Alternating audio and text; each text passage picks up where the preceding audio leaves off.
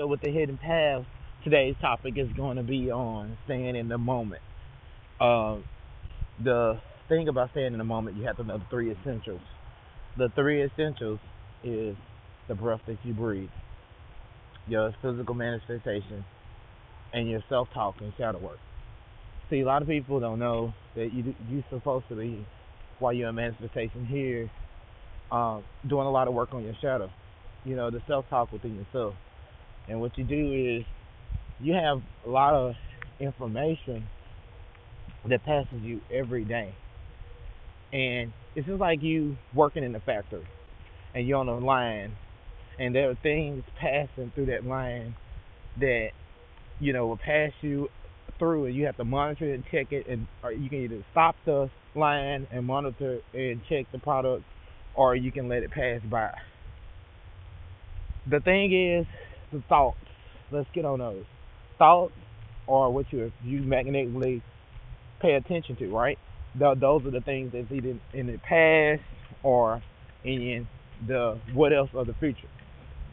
Or and when you thinking and when you sitting and you thinking to yourself and you're in the moment and you just recognizing the awareness of your breath, of your physical manifestations, and your self talk within, and all of a sudden you start to get a remembrance of a toxic uh, communication you had between someone.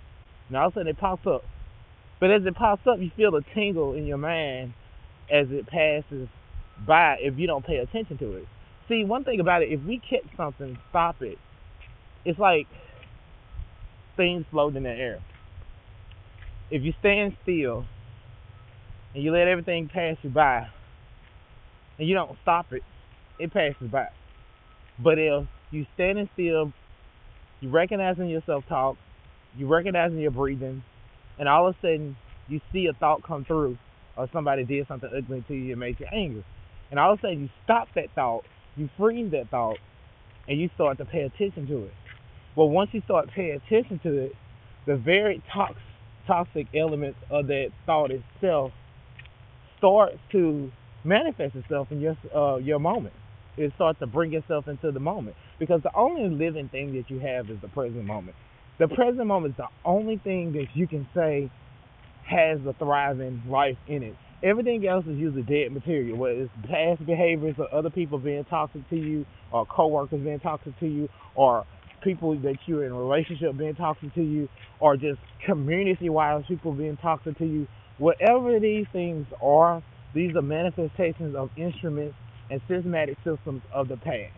Okay, when you standing in the moment, the only thing that matters is your physical that prolongs itself is your physical appearance, your shadow work or your self talk, and the very breath of air that you are breathing in. That's it. That's what prolongs itself in the moment. Everything else is just flashes of clips of things that try to attract what you're gonna be for that moment. And it's up to you to kind of look at the moment and say, "Hey, I'm not gonna I'm let that I'm not gonna pay attention to that one. I'm gonna let that one fly by until it passes. I'm gonna freeze up until that flies by." And that's what you keep doing to keep yourself from attracting a manifest, manifesting a toxic spirit, or because there are things that happen, and there are things you have to know for the moment. That hey, these are things that's toxic. These are things that they are heavy on the mind. If you continue um, rolling in them or whatever, you want to continue to bypass those things and stay in the moment, stay in the present moment, and build on those things that are values to the present moment, such as your health, your physical appearance, your self, your self talk within yourself, the things that make you toxic. Know those things.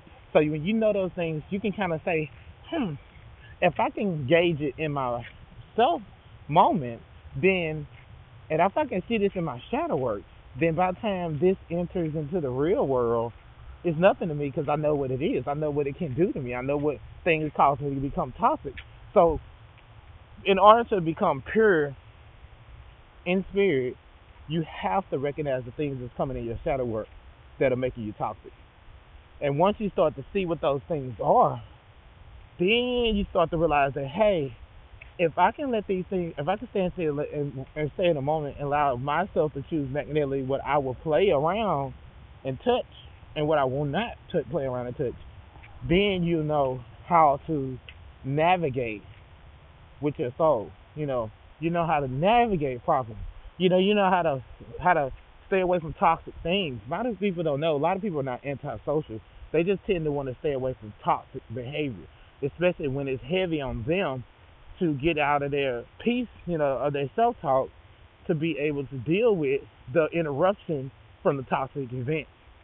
So, one thing about expressing toxic events, the most powerful thing of expressing a lot of toxic events is social media. Media itself. Because the media that they come through our head every day come through events that we encounter through our morale of our communication through community. But when you see that you can control the toxicity, you can tell if a person is too toxic for you to be around. Because if they keep coming out of their moment, or they keep attracting certain thoughts of the past or certain what else of the future, what if this toxic thing happened to me in the future? What if this crowd does this toxic to me? Or that's when the phobias start to form. So the best thing in life is to stay and know your moment, know your present moment, know how to be in the moment, know how to know what is important. Your physical appearance, the very breath of life in you, and your self talk of your soul.